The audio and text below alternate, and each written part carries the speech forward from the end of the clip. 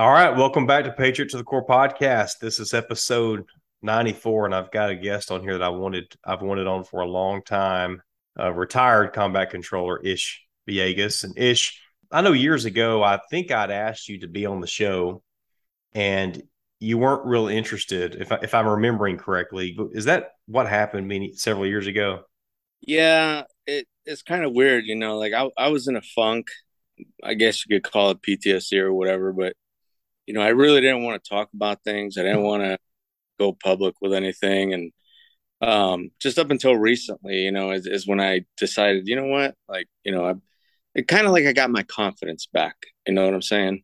But yeah, I was not ready at the time. And I meant to reach out to you, but I'm glad you reached out to me because I mean, I feel like it has been time for a little while, but yeah, I wasn't ready at that time.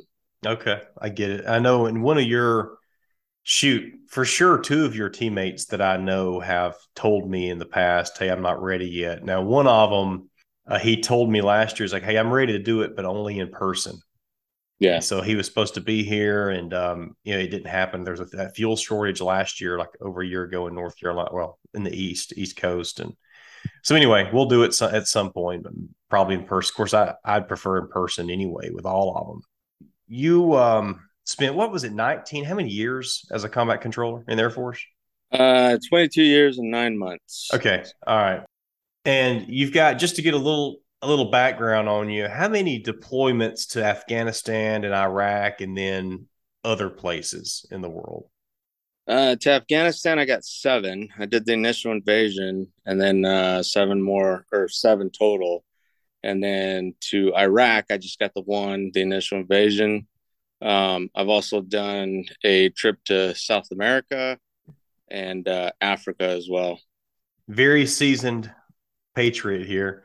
So the only thing I want to talk about, maybe as far as your pipeline, because I've had several controllers on, and we've talked about what combat controllers do, and we've talked about the training pipeline. But for you, what was the most challenging part of your training?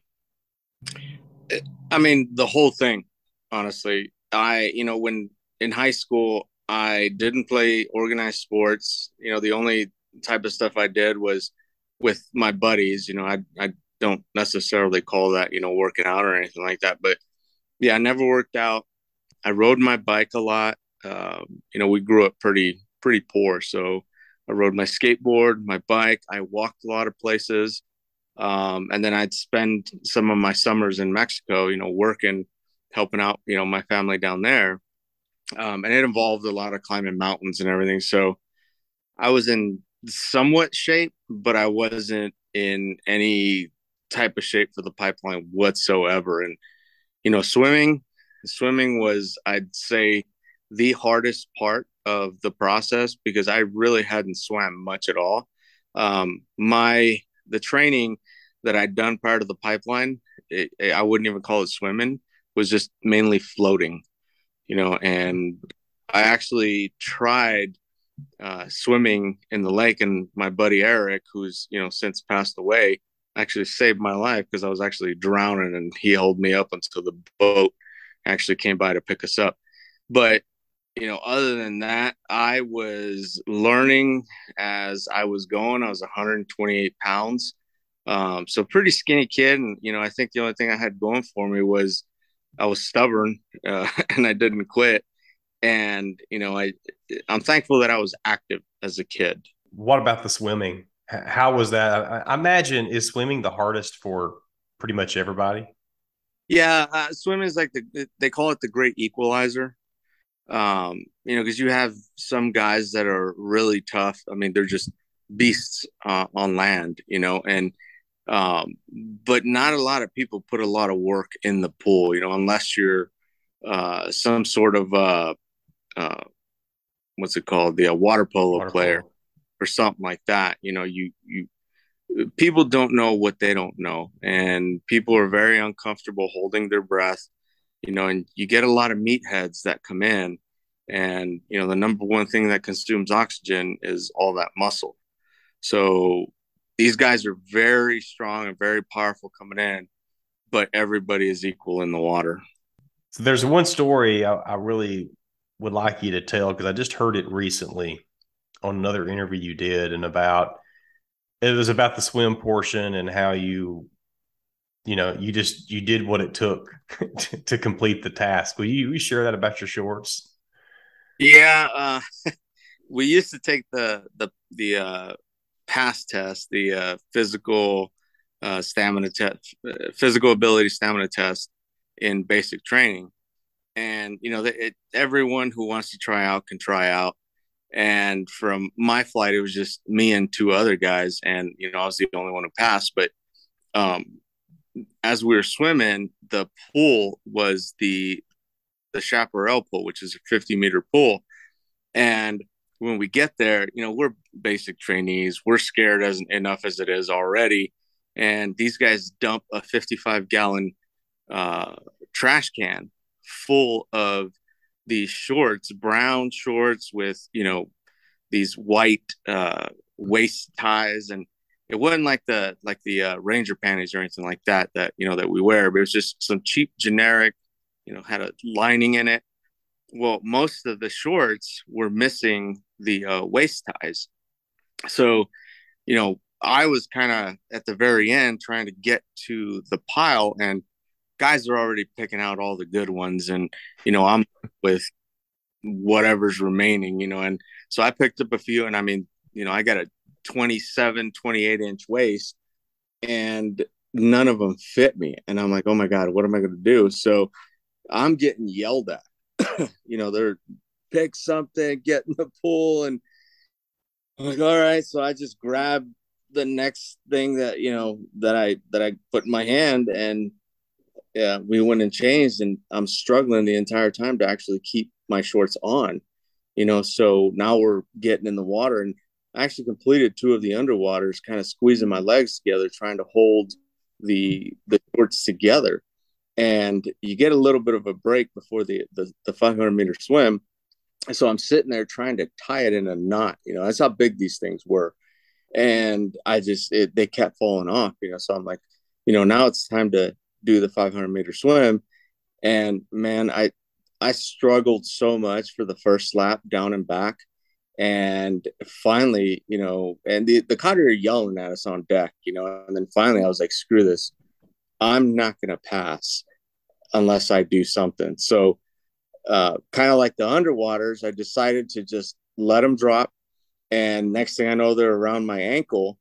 And next thing I know, they're gone. Like I completely lost my shorts. So here I am swimming naked, and I can hear the cadre laughing and giggling, and I'm like, screw this. Like I have to do something, And so when I finished, I actually was off by a few seconds. So I failed. Were you the last guy? You weren't the last guy though, right? I wasn't the last guy, Okay. no. But I ended up failing technically. And one of the cadre, and I wish I knew his name to this day. And, I've asked around and nobody can tell me who this guy was. But, I heard him whisper to the guy grading. He says, hey, man, I saw him struggle with his shorts the entire, first lap, 50 meters. He's like, he would have made it, if those shorts would have stayed on, and I ended up passing. I'm thankful to that guy, that controller, that PJ that kind of, went to bat for me. So are you standing there on the deck with your drawers gone, or what at this time? Now I was standing in the pool with my drawers gone, and they're yelling at me, and then they finally they're like, go get your drawers, they're making fun of my junk, or whatever. And I swam back in the water, and I was, looking underwater until I found the shorts, and I put them on, and I got out of the pool. No, that's funny, man. You did what it took to pass. All right, so you're one of how many that have two silver stars in the Air Force ish? I believe it's just the one of three in the Air Force. So Sean Harvell was the first, and I want to say it's the first for the War on Terror. I think there's other guys in history that have received multiple, But for this generation, for my generation, it's Sean Harvell. Then I received two, and there is one of my TAC P counterparts that also received two, and his name escapes me, but one of three. Wow. Would you say in the Air Force, is it more difficult to get a Silver Star? Yeah, the three highest awards are the Silver Star, the Air Force Cross, and the Medal of Honor being the highest. They're pretty hard. They have to go up to Congress, and they have to. I don't know how our officers do it, but they have a PowerPoint and a quick mission synopsis, and they have to cover the criteria in order, whatever criteria it is for the Silver Star or the Cross or the Medal of Honor. And a lot of guys have no idea what a combat controller does. So the first things that most people see, even within the Air Force, is like, oh, he's Air Force. What could he possibly have done to warrant such a thing? So there's a lot of politics involved with it. But yeah, I've seen a lot of our guys as combat controllers, they do amazing things out on the battlefield. And it doesn't always get reported, in our after actions reports on exactly what we did, because we're not chasing awards, but it's kind of up to our leadership to interpret those kinds of things. And they battle track everything at the stock, the Special Tactics Operations Center. So, they're the ones who ultimately determine what kind of, I guess, level of awards. But as far as being Air Force, yeah, it's really tough. It is hard because the other services, they're known for combat. You have the Green Berets who do amazing things. You have the SEALs who do amazing things, Force Recon, and so on and so forth. Even infantry, because they're the ones out there doing the shooting and the fighting. And when people don't know what a combat controller is, or that we have these specialties with these kinds of skill set, those guys up in Congress have no idea. Well, your first award came from 2009, right, at Cobra, and Fob Cobra was later named Tinsley. But would you just give some background of Cobra and what kind of crap went down there? Yeah, Cobra's always been known as a really hostile place, and I think at one point it was the hottest place on earth, meaning that it was the most hostile. And I mean, we lost service there. We've had several Green Berets killed there, several combat controllers wounded there, several SF guys wounded there. And I mean, it is really just a very inhospitable place. We're surrounded by rivers on each side. The Helmand kind of does an H along the valleys, and resupplies in general are hard to get. Just driving back and forth, there's a lot of choke points, and the level of IEDs in that place, improvised explosive devices, is through the roof, and we call it a white space, which is the space that we're actually in control of. Most of it we don't control. It's an enemy territory, and it's almost impossible to maintain control of a lot of this territory. But I mean, it's always been known as a really hostile place to be at. Hence why they called it Cobra. And then later, when I was there, the SF team that I was working with renamed it Tinsley in honor of Captain Tinsley, who was killed about a month and a half to 2 months before I actually arrived. When Mark went to Cobra, we didn't know anything about it, but my brother Joseph found that National Geographic show called Inside the Green Berets, and it was something Cobra. Do you remember that? I do, yeah. That was filmed like maybe 07 or 08, seems like something like that. And it was busy then, wasn't it? It's that place has been a hot spot, since we first arrived there. Well, as much as I'd love to get to both of your Silver Star, like the battles, we probably won't, but at least we'll start on the first one. I've got the citation here to accompany your award. There's just a few things I wanted to point out, like you charge 200 feet across an open, uncleared, improvised explosive device minefield to a more effective support by fire position and immediately returned fire with its personal weapon. What personal weapon was it, Ish? It was my M4 rifle. M4. Okay. And then it says he, while surgically and lethally executing fires on enemy positions using artillery, rotary wing, and fixed wing, close air support. And this, I can't remember. You'll have to correct me, but Joseph, my brother, one of my brothers, was at your Silver Star citation, your award ceremony. It might have been the second one, though. And he remembers when they were reading it, he was sitting close to your mom and you saw the look on your mom's face because he said she had this look and she was looking at you and you were just kind of like, yeah. And she was, I imagine it's words like that, where you run in the open, expose yourself and, executing fires. And so is that what happened? Your mom had no clue what you were doing. Yeah, I mean, my mom knew I was coming into, somewhat of a dangerous profession, and she knew I was deployed into Afghanistan. Obviously, there's fighting going on and whatnot, and she knew my job involved having to go to war and doing these kinds of dangerous things. But I've never actually told her anything about what I've done in my career, or at least up to that point, and uh, yeah. So my sister was translating. I believe it was sister translating for her, and I'm sitting there. They're reading off the citation, and I'm like, oh crap. I knew she was going to be looking at me, so I turned over and I saw her, and I mean, I knew exactly what she was thinking. Like, oh my God, you're doing what you did, what, and I think most of us, we don't tell our family because for me personally, I didn't want my mom to worry.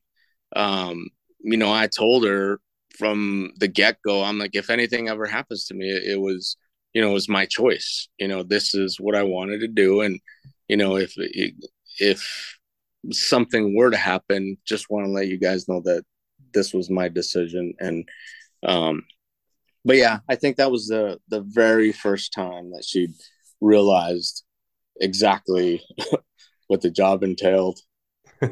Well, you're right. Y'all don't talk. I mean, every controller and probably most of the other guys like the SF guys and man, you definitely don't brag and you don't talk much about it. Got to pry it out of you. So the battle was September 24th, 2009 for, it says 16 hours, I think. And it also says like 32 enemy insurgents killed in action. Will you just describe what happened there, Ish, and what was your role in it?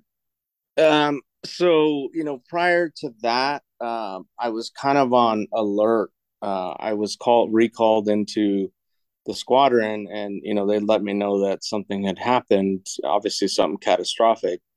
And Zach Reiner, Air Force Cross recipient, I think he'd received it at that point. He was in the vehicle along with two or three other Green Berets, and they all got ejected minus the driver. And unfortunately, Captain Tinsley took the brunt of it. His tire was the side that hit the improvised explosive device, and he was instantly killed.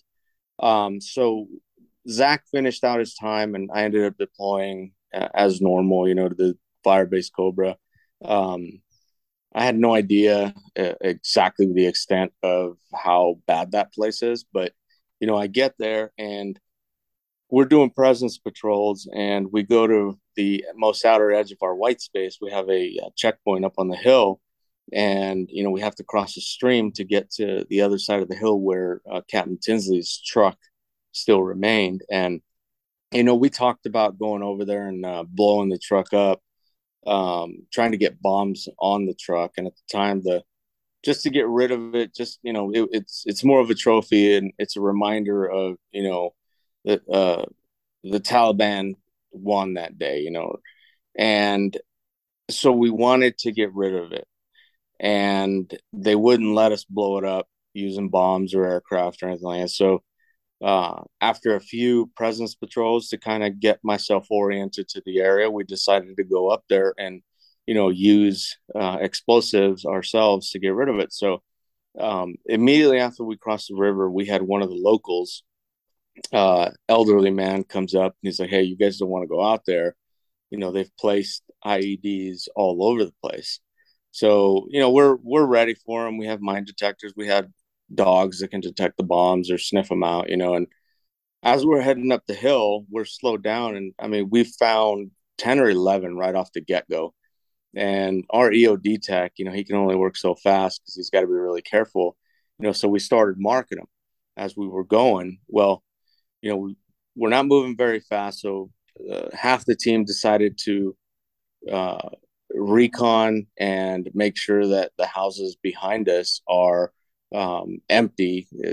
All the houses were empty there, and we continued forward. So, Hey, my Ish, sorry. So is this a mission like where you're going to be gone a few days and you're going to sleep out away from the base, or is it an out and back same day plan? no, it's technically out and back the same day, Okay. where we can drive back. So it was supposed to be an out and back.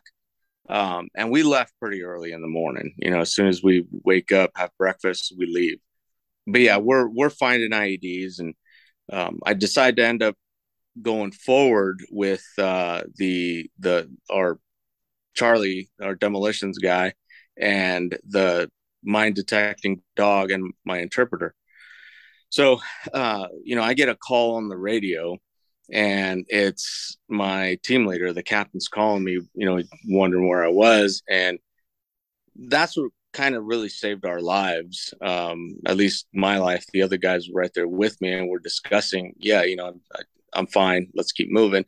And as soon as we turn around, they remote controlled initiated a detonation. And I mean, just a massive IED. And, I was a little shell shocked at first. I saw the explosion come out of the ground, and I mean, it's surreal. It was, I saw the explosion, the fire, the soot, the rocks. I mean, just billowing out of the earth. And the first thought was, man, I'm dead.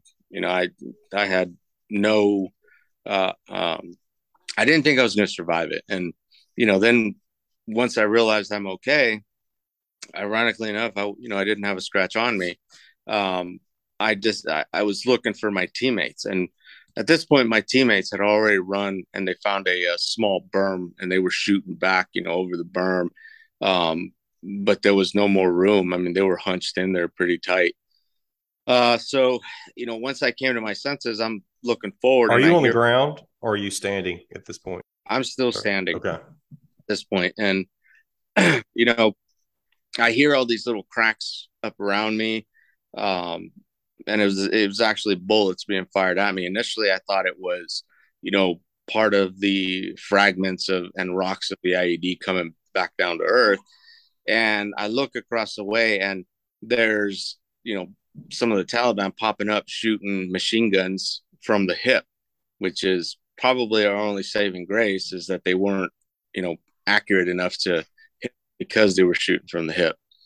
And so I'm looking around for cover, and we're up on top of a hill, and it's a flat hill, and there's literally no cover. And finally, in the direction that they're firing at us, I see a small, I mean, it's a very small berm. And I was like, well, I either stay here and take my chances with, the bullets, or I take my chances with an IED.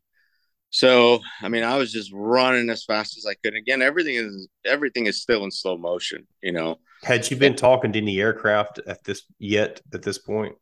No, not at that point. At that point, it was just my initial. I got to get to cover. I got to move to cover, and I got to start getting aircraft, or artillery. Artillery was the most readily available at that time, and so I'm running across this minefield, hoping if I step on something, it either takes out my leg or it's quick, you know. Um, and then I see this hail of bullets coming at me, kind of like Neo in the Matrix, where he puts his hand up and he stops. It's exactly what I saw, and I'm like, I'm about to get hit. So I slung my weapon to my left side, and I jumped into the berm, and I landed with both my arms in that berm, and I immediately felt the snap on my right hand and the burning.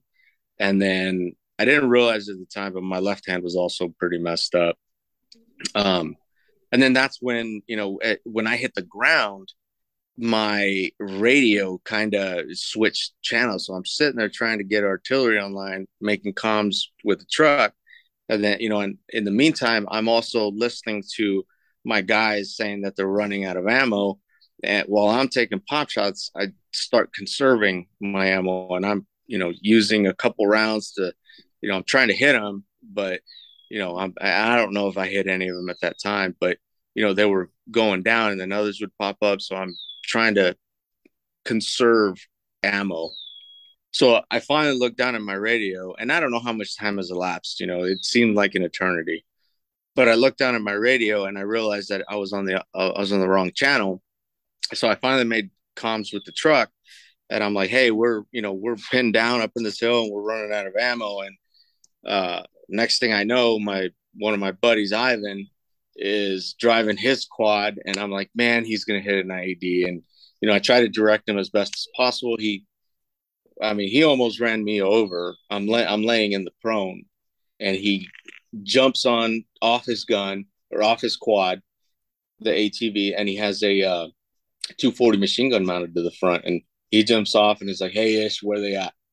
I point, and he's like, "All right." He just starts laying down fire, and so now I'm focused on calling in artillery and getting in some air assets, and uh, Josh was the other guy that ended up the second ATV going to support the guys that were pretty much out of ammo at this point, and I directed him over to them. He does the same thing, and he starts laying down firepower. Um, and I was down to my last mag and a half. I had a full mag in my chest rig, and then my last magazine, half mag in my rifle. Um, so then we start calling in artillery, and we're suppressing the enemy. And then I got some rotary wing assets in there, and we're hunting these guys down in the trenches. So they're doing the shooting and moving, and then finally I get A10s, and the helos talk the A10s on exactly where these guys are at, and we found that there was a cave that they were all hunkered down in, and I called in a bomb from the A10s, and it put two 500-pounders down, and it collapsed the entire cave, and they're not very deep, in that area. And, I estimated there were probably more than 32 killed just from the fighting. But 32 was the number that we confirmed for sure in that cave. But, and all this is happening in, it feels like a very short time. So, me and the guys were pinned down on top of that hill for about 15 to 20 minutes before we got reinforcements. The guys are trying to fight their way past these minefields. They're moving nice and slow. We don't want another vehicle down. But once we got the momentum, it was on. We ended up chasing them way past the edge of our white space. And we even had them resupply us with ammunition. And then sometime How later, they do that? it was a C-130. So basically the tail end, it comes up and then it goes straight up into the air, and they just release that, the pallets of ammo exactly where you want it. So we're chasing these things down. It's incredible, what they do. But yeah, then, we were fighting throughout the night. And then the next morning is when we got the resupply. Cleared the village, found a booby trap in the building and everything that luckily for us didn't go off. But yeah, 16 hours condensed into this, it almost doesn't seem real. So I got to ask something. This is maybe just the realist, I guess, in me, but 16 hours. At some point you got to pee, don't you? Yeah, you pee where you can. Honestly, I've had to pee before during gunfights. I think because of the adrenaline, and not to get too graphic, but I don't recall a time where I've had to poop during gunfights. It's just, the body preserving itself, Yeah.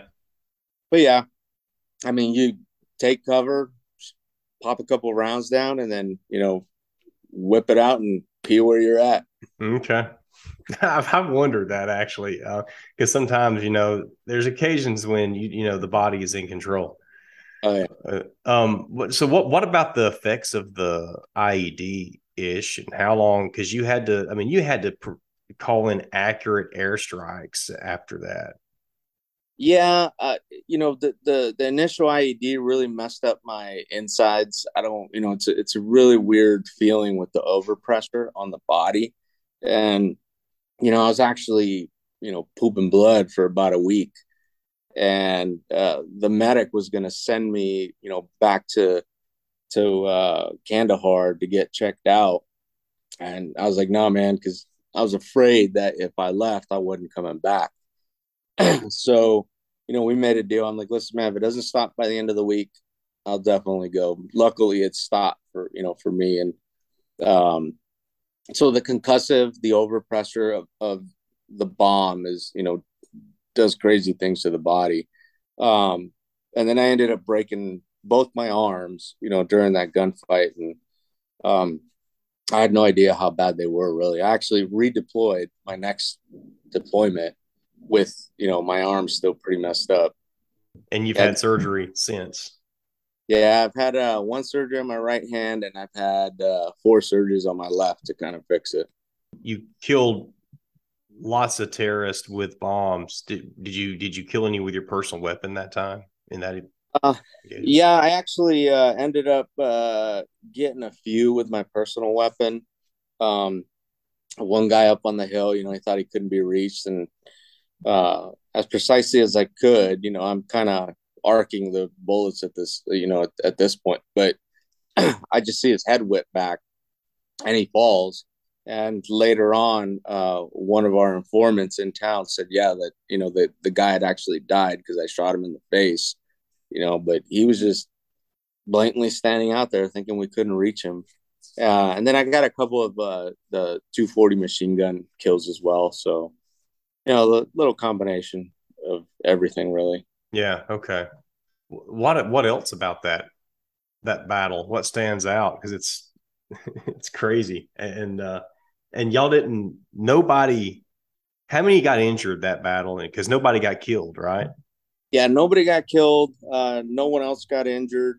Um, you know, I mean, luckily, no one else was injured. But on the way back, we did have a machine gun go off in one of the trucks, and as soon as it went off, it let out a 2-round burst, and I was like, "Well, here we go again."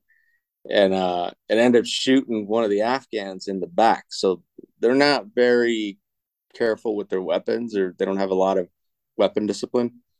So guy accidentally discharged his weapon, and it was weird because this is a PKM. There's a 7.62 machine gun, and point blank, and the rounds just stuck in his back. And I the only reason I we realized this because he was complaining about his back hurting, and I told him to turn around and pull his shirt up, and there they are, 2 rounds lodged in his scapula, point blank, very little blood. And the scream that guy did after he found out that he'd been shot was ridiculous. Like, bro, calm down. He didn't scream before, and Oh, not until he knew he got shot. yeah, Well, they used to talk about their discipline and how like they were shooting at you from the hip. I mean, that one of those videos of Mark and he's trying to tell them to aim and point and shoot. Is that so? That sounds like that's typical then. oh, it's very typical. What they'll do is they'll just shoot over the top, or they'll just spray, and they're really not effective whatsoever. Which is I even though we train them to shoot accurately, they're just it's kind of like cowboys. They're more worried about, which rightfully so, getting killed and whatnot, but it's almost to the point to where it's really ineffective. It's like, don't even shoot at all. That's not all of them. A very small percentage of them can actually use their weapon the way that they're Hmm. supposed to. So in 2009, you were pretty seasoned ish. I mean, does that now just correct me here where I'm wrong, but I'm gonna go with this as a combat controller, and you and I've talked about this before, but you don't really have your own teams that you deploy with. You attach to other teams all the time, and so you're constantly whenever you go to a new team, you've got new personalities and new chemistry to I guess get along people to get along with, and they need to trust you because you're really the one calling in the bombs. Is that did you did you already have their trust at this point, or is this kind of what really made them know you were legit? Uh, you know, we do deploy onesies and twosies, and very rarely are there two guys in the same fire base. And it just so happened that I was in the same fire base with another controller. Um, but the beginning of 9/11, I think, was one of the hardest because we did have to prove ourselves. Um, Here we are, these Air Force guys, getting attached to all these other special forces, and again, everybody just thinks Air Force. But our people have our personalities. We blend right in. We get along great with the rest of the teams. Every now and then there's issues, but it's not very common. So we assimilate really well with the teams. We have similar training.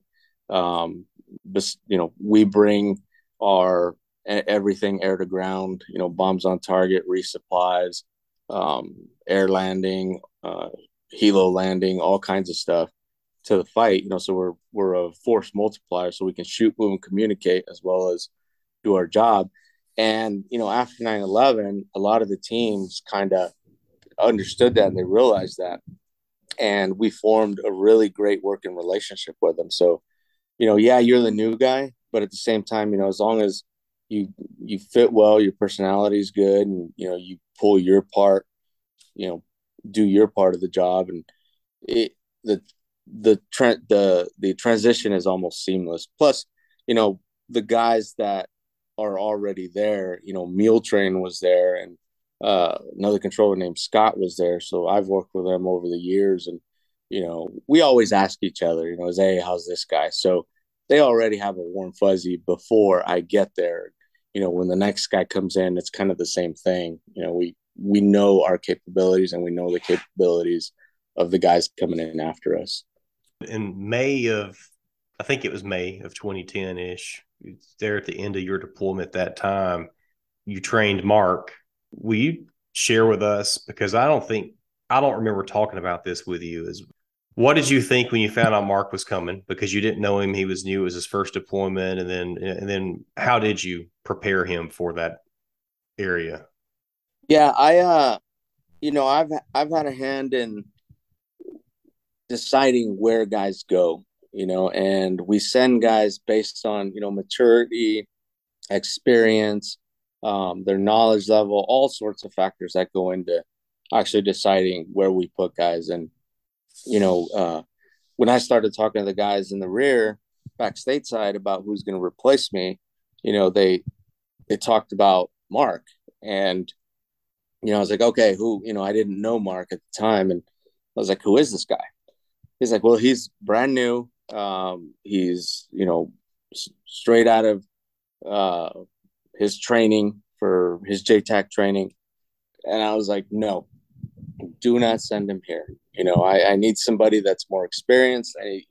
Somebody who's seasoned. And the guys that were making the decision, I trust. And they assured me that, they're like, hey, Mark is not a young guy. He's more mature.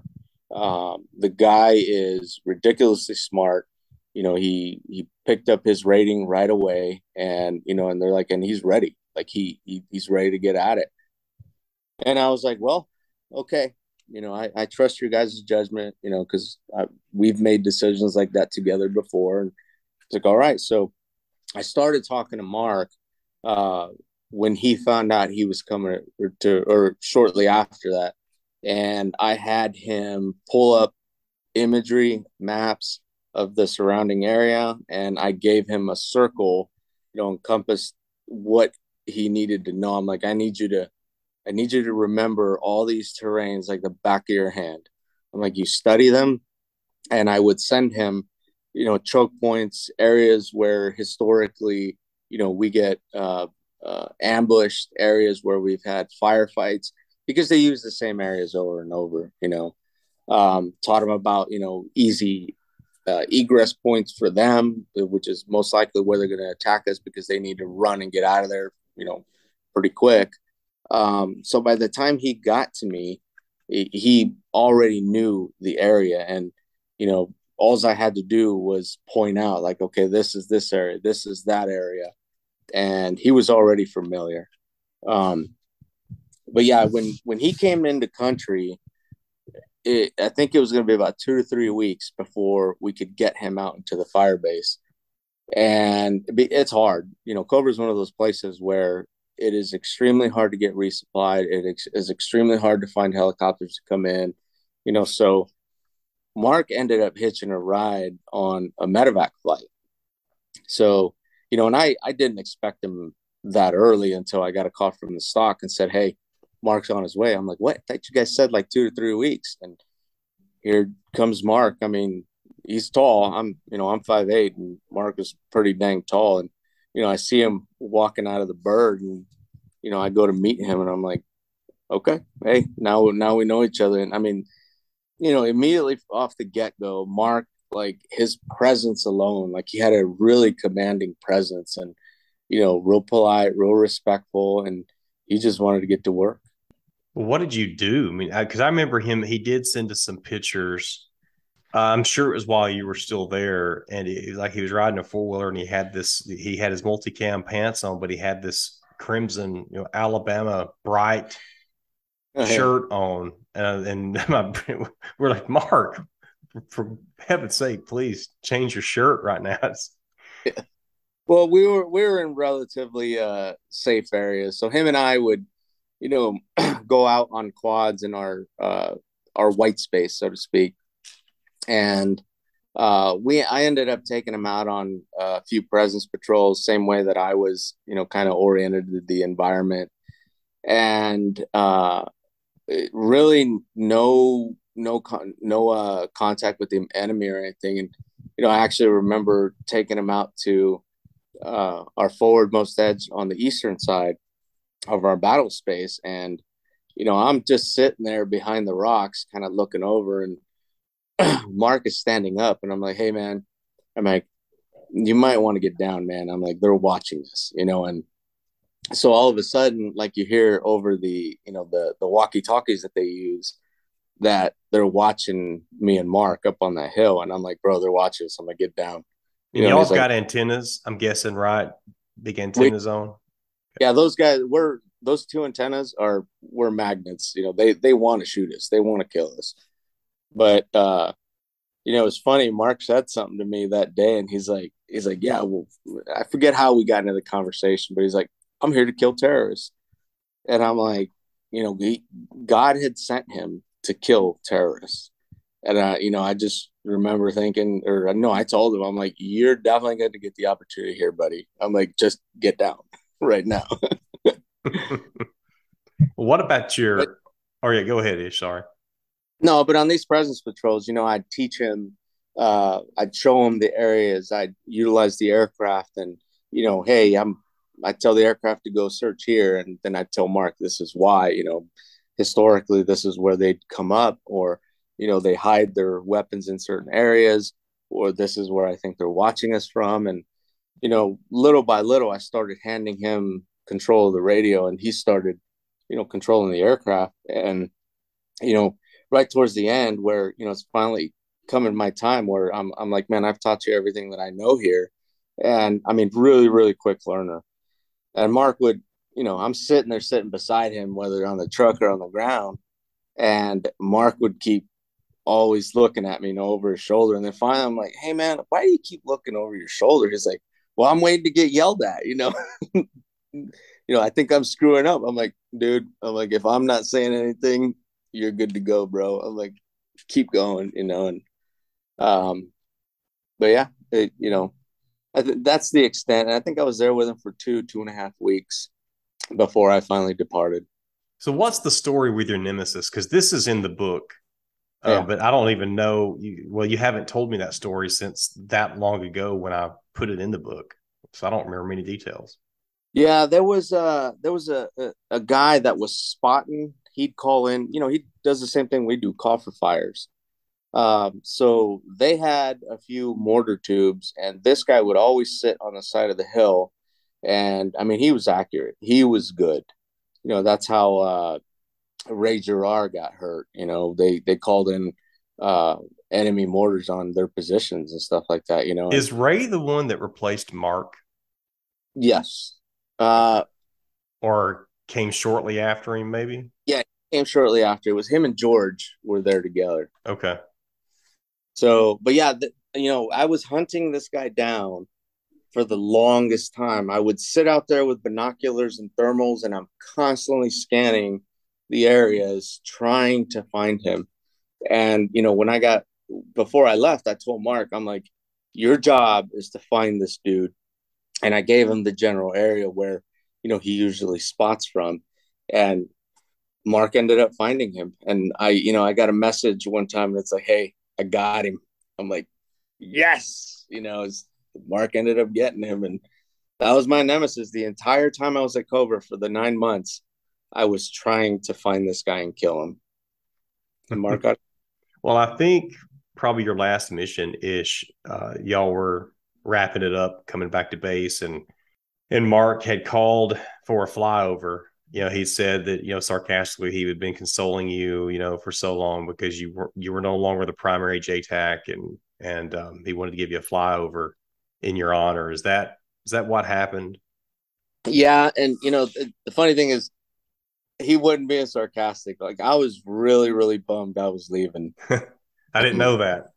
Yeah, and all the guys, kind of knew it because I did not want to leave. I was even trying to, tell the stock, hey man, I could do a few more months here. I'm like, he needs to be trained up some more. But unfortunately they didn't. And that day, I think it was the day where I finally let him have full control of the all the air assets. And we were actually on our way back home, and we were done for the day. And Mark asked the aircraft to do a flyover, kind of like a show of force over our location. And sure enough, the Kiowas that I'd been working with forever, they came in overhead, and it was pretty cool. It was one of the coolest things that really anybody's done for me. It was pretty memorable. Well, that was a portion of the book that AVSOC asked me to not put in the book because I sent them the manuscript. I sent them all the chapters that involved basically the military, and they came back with some suggestions, and I listened. I followed. I did what they asked me to do on every one of them, but a few, and that was one of them because they said, due to budget constraints and sequestration, we don't want you to put this in here. But I felt like it was important to show his personality and his respect for you to leave that in there, so I did. Yeah, they can say whatever, but we do show of forces with aircraft all the time. And at the end of the day, those pilots fly low and slow anyway.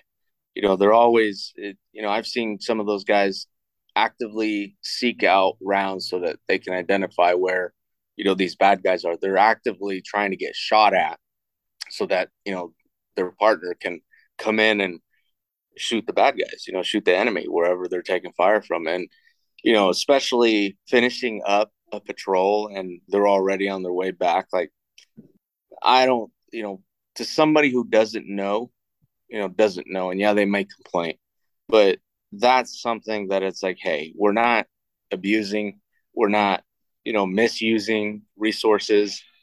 They're already on the way out and they're already low to begin with, so you can't make everybody happy. Yeah, that's a good point because I had a guy one time tell me that it looked careless and I shouldn't have shared a video that I did. It might have been that video, I'm not sure, but that day, but it was one of Mark's helmet cam videos, and I decided to share it. But then I asked you about it. I was like, Ish, really, should I not have shared that? Does it look like Mark didn't care? And you're like, no, screw him. No way. He doesn't know what he's talking about. So I Yeah. appreciated that. I mean, it was on the way out. It was well within our, white space, safe space. So, we don't ask them to do anything that'll jeopardize the aircraft or anything like that. And, the pilots know. I mean, they're not dummies. They know Mm-hmm. when they do it. And, even in some of the most dangerous places where we're getting shot up or whatever, they'll come down, because they're in the same fight we are. And obviously, they want us to survive. We want them to survive. So they're helping us and we're helping them. Some of these folks do amazing things. Our air assets, folks who support us, they do incredible things. I mean, I've had guys, punch through the weather. We had got a 500 cloud deck and we're pinned down and we're taking fire. I've had A-10s come below the cloud deck, just to help us get out of those situations and bring our guys back home. Well, but they have to trust you too, right? I mean, they're not going to do it if they don't trust the guy on the ground talking to them, would they? Oh yeah, absolutely. Yeah. I mean, you had more deployments. You got another Silver Star. I think in 2011, right? This one was 2009. 2011, you got one. Which one was the worst? Like the worst situation, the first one or the second one?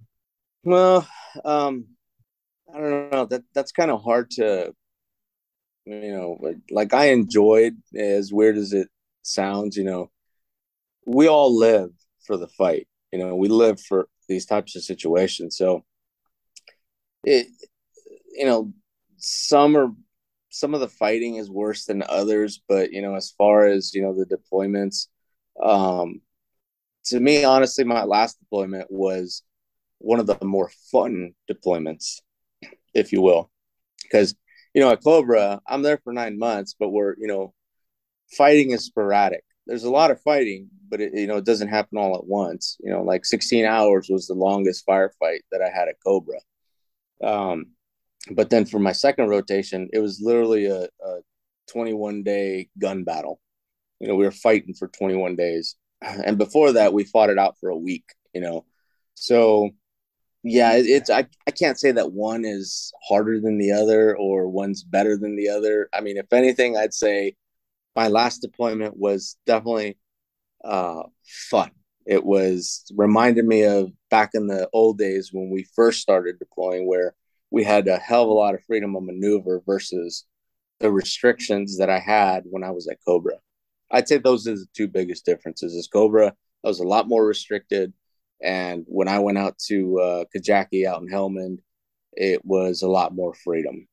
So Cobra, Obama was the president. Did that have something to do with it? And then was there a different president? Was Trump in your last deployment, or is my Uh, timing off? I can't. When did Trump take office? Because it was 16. no, yeah. So who was president in '09? Was it Obama? Obama. Uh, I mean, we were really restricted. I mean, we were even restricted in 2011, but for whatever reason, reasons that I can't get to, they let us have a lot more freedom of maneuver. Okay. Hmm. What about the toll on your body, Ish? Now, I mean, how many surgeries have you had altogether, and what's your physical body like? I've had about 12 or 13 surgeries, and I'd say my knees are great, which is the only thing on my body that's great. My left arm is still pretty limited. My right arm's a heck of a lot better. It's not as strong. Uh, I broke my back in 2004, broke my leg in the same rotation as, when I was at Cobra, and then a lot of concussions, traumatic brain injury type, stuff. But, it's hard getting around, and, I feel all the aches and pains. I've done a little bit of different types of treatments that, have actually made my life a little bit easier, but I'm I can't complain too much. I'm blessed. Some of these guys, they lose a hand or whatever, and some some guys don't come back. So I feel like I am truly blessed to have walked away with very little or minor injuries, what I call them. What are some of the things that you've done that have helped you? I've done stem cell treatment. I've also done a lot of therapy and the surgeries, obviously, and stem cell I think was the biggest thing. It's like the latest and greatest type of stem cell, um, but it actually decreased the pain in my body as a whole. Um, and then I'm doing a couple other natural type supplements to help me with my sleep and Um, and then therapy too, to help me with a lot of the stuff that, I was dealing with after deployment. Yeah. Well, man, you're just a selfless American, and my family appreciates you and your friendship to us and to Mark. And um yeah, you've sacrificed your body, physically and mentally and emotionally, and we don't even have a clue what it's like. But you got, your father of three, and got divorced sometime around, I'm guessing, 2011 time frame. Is that Yeah, right? 2011 was when I got divorced, and a lot of it was the job. I had changed. I became a completely different person. And I wasn't able to give her what she needed, and um, really, I was going down a path. I was digging a hole for myself every time I deployed, and I'd come home and there's nothing wrong with me. Obviously there was, but I was in denial, and I think that led to ending my marriage. Well, we're certainly happy for you and him and your kids. And would you do it again, Ish, if you could go back to 1997? Yeah, man. I'll be honest with you. I've seen and worked with some of the most amazing people. I've met some of the most amazing people. Um, I've done what less than 1% of the world will ever do, as far as experiences and different things. And I mean, I've met incredible people throughout uh, this entire process, and no, I wouldn't change it for the world. You were good at your job, and I know you've had the opportunity to train our guys since, and you're out of that job now. You've got a. I'll put your Instagram link or handle on if you're good with that, because you're definitely entertaining. Many people enjoy your commentary on whatever the subject is, and appreciate you not holding back. Anything in closing, Ish? No, yeah, man. I just want to let you know how amazing Mark was, man. Um, like I literally, obviously Mark's not with us anymore, but the guy changed my life. He's impacted my life, and I meet people literally from all over the world that you know Mark has touched in some capacity or another.